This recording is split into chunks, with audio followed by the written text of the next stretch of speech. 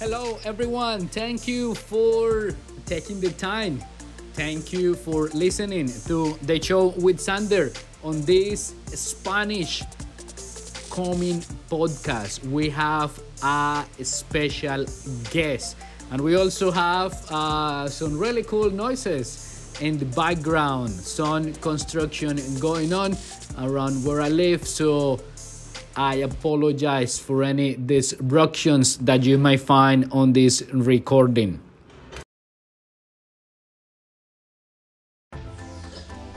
Hola, hola. Hola, ¿qué tal? Buenos días, buenas tardes, buenas noches, donde quiera que están. Tenemos un invitado especial. Rodolfo, ¿cómo estás?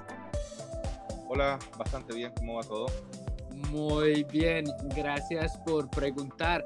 En este episodio queremos hablar acerca de viajar a Chile y qué actividades podríamos hacer allá. Rodolfo es un experto en el tema. Rodolfo, ¿nos puedes indicar algunos tips and tricks, algunas ideas que tengas en cuanto a qué podemos hacer desde que lleguemos del aeropuerto al hotel? Y luego qué actividades podemos hacer y costos relacionados. Bueno, no, primero que todo, pues gracias por la invitación para esta tarde, mañana, noche de hoy. Más o menos quiero ilustrarles un poco con lo que tiene que ver cómo llegar, por lo menos tuve una experiencia bastante que fue por no saber, porque cuando yo llegué a Chile no hubo una oportunidad de que me pudieran guiar del proceso, incluso cuando uno llega al aeropuerto. Y es que pagué una cifra exorbitante por un servicio de taxi que normalmente cuesta, no sé, 10 y resultaron cobrándome casi 200. Entonces, para evitar que puedan tener esos problemas, podría yo darles una guía básica de cómo llegar. Hace mucho tiempo que no eh, viajo a Santiago, hace más o menos ya 4 o 5 años. Pero lo primero que les puedo recomendar es que si van en grupo, antes de salir del aeropuerto, cuando después de recoger las maletas de la cinta, dirigirse a uno de las cabinas. Eh, Hay una tema de transfer. El transfer es aquellos transportes. No es necesario que salgan a la calle afuera del aeropuerto para tomar un transporte.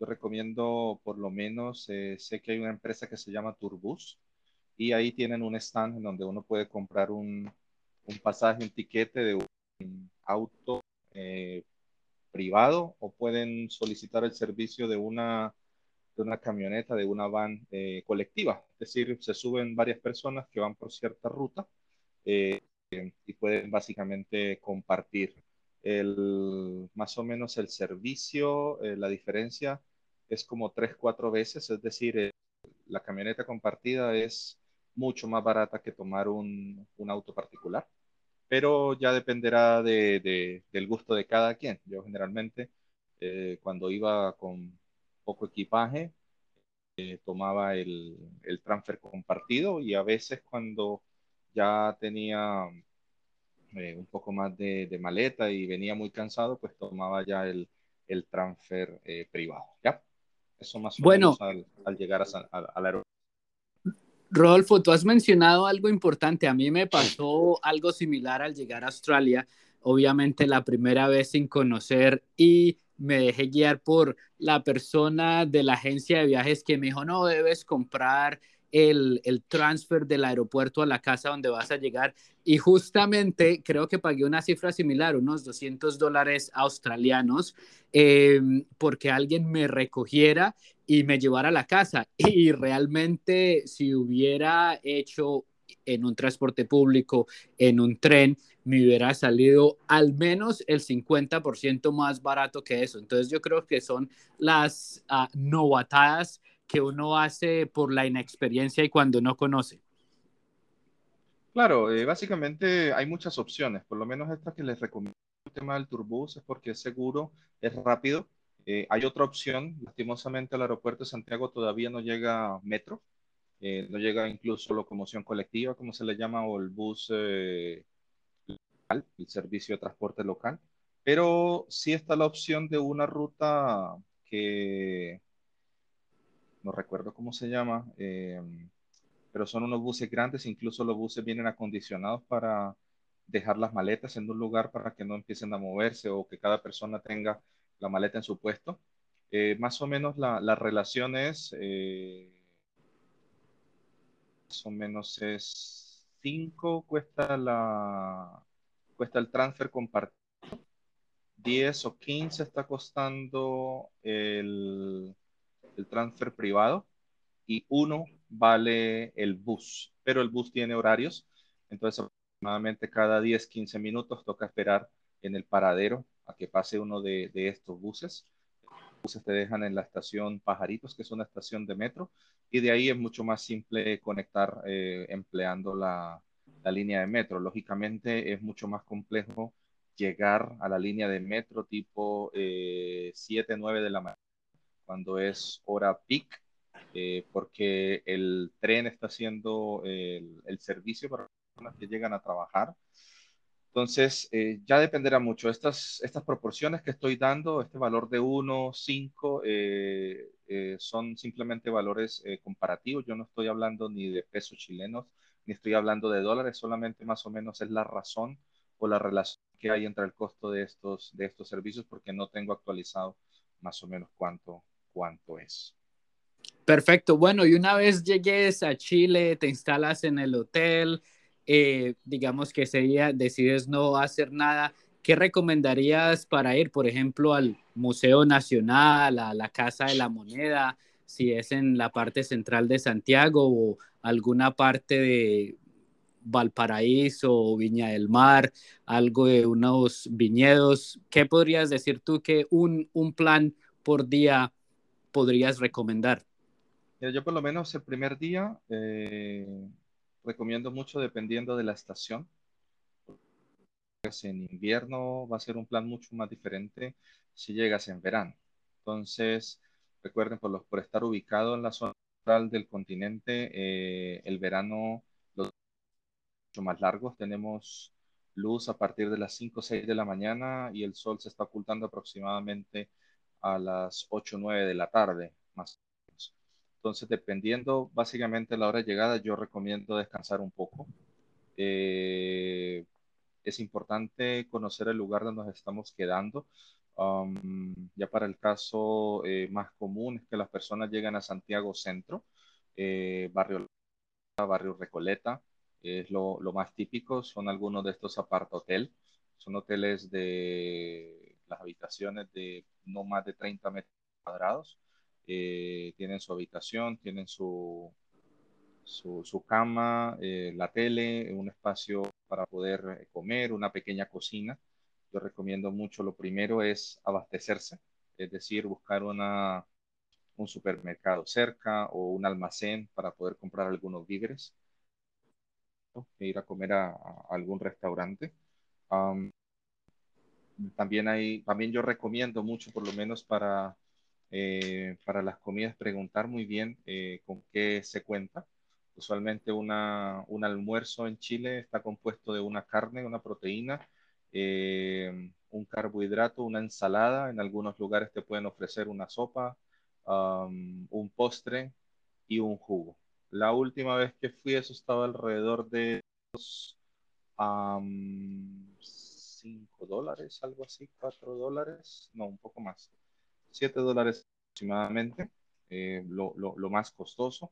Es diferente si vas a un Pizza Hut o algún Burger King o va a depender mucho lo que quieras comer. Entonces, a mí lo que yo recomiendo es primero conocer el barrio, tener muy bien, estar bien orientado, prepararse con un Google Maps, con algo que pueda orientarte o que puedas revisar muy bien dónde vas a estar ubicado, ¿ya? El segundo día, yo recomiendo mucho por lo menos conocer la zona centro de Santiago. Ya lo mencionabas, la Casa de la Moneda, que es el palacio presidencial, donde el presidente eh, ejerce su función. A diferencia de Colombia, no es el sitio donde el presidente vive. El presidente tiene su casa aparte, él solamente trabaja allí en la Casa de la Moneda. Por allí cerca, todo lo que tiene que ver con la parte antigua de Santiago. Ahí el punto de referencia es la Plaza de Armas, que es una plaza principal ahí en el centro.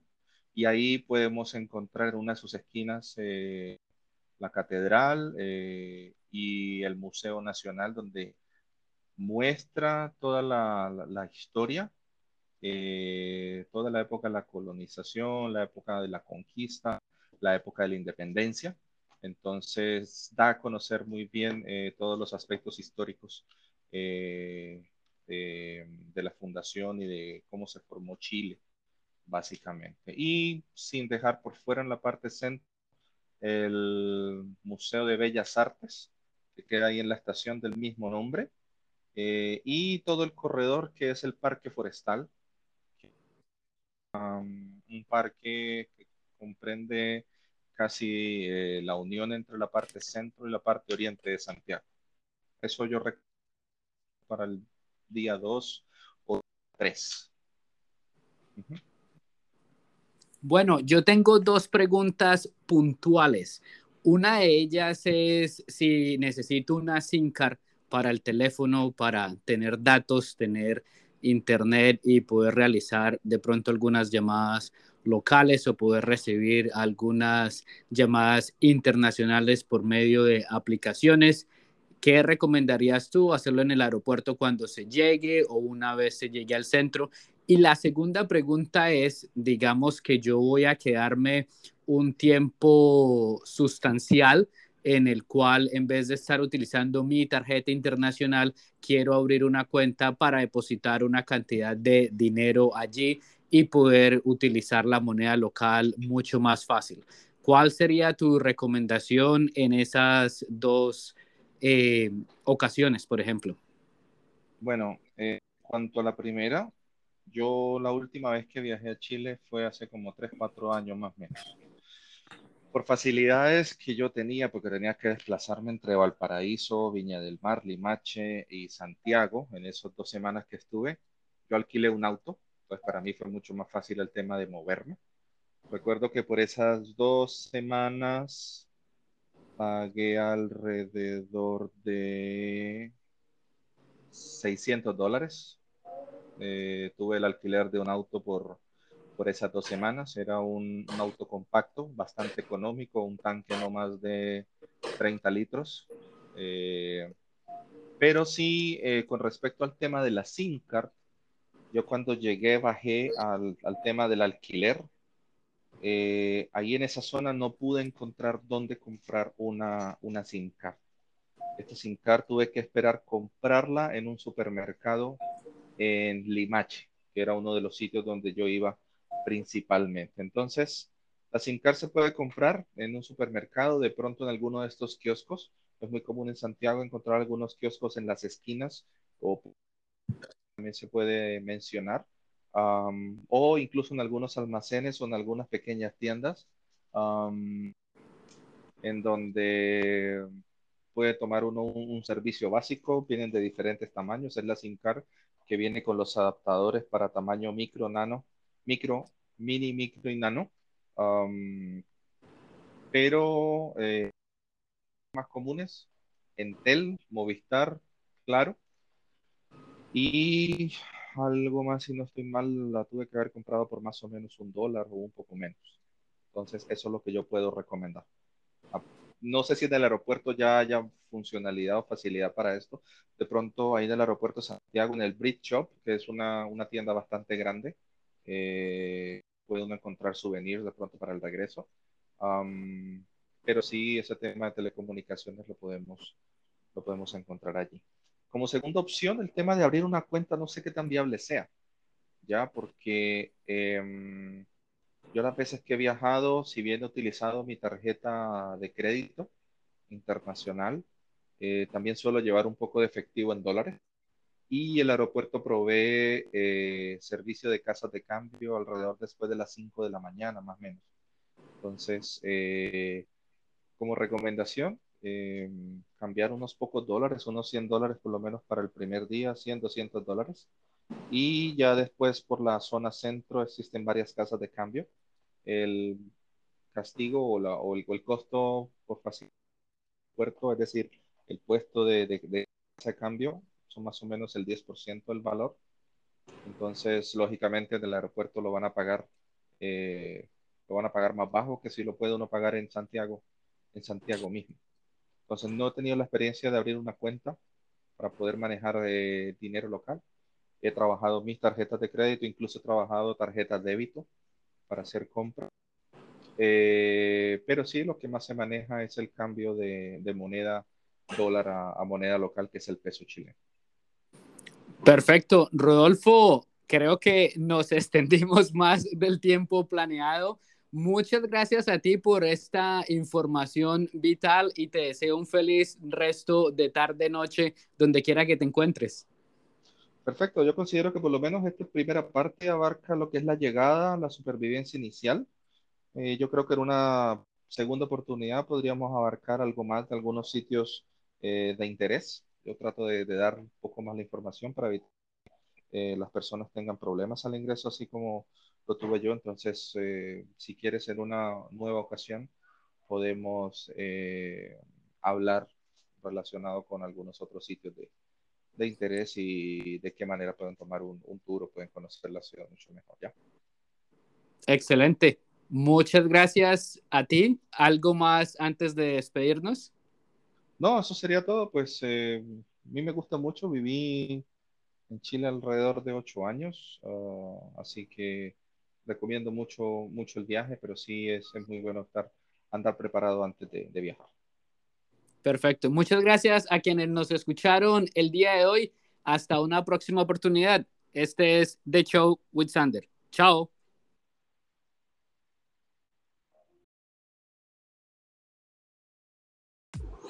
Thank you, everyone, for listening one more time to The Show with Sander. This could be our last episode of the year. I think we did pretty well. Thank you to all our listeners, our audience.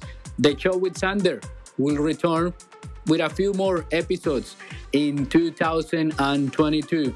Wishing you all the best. Take care, stay safe, be happy. Remember to smile. Gracias a todos y a todas. Chao.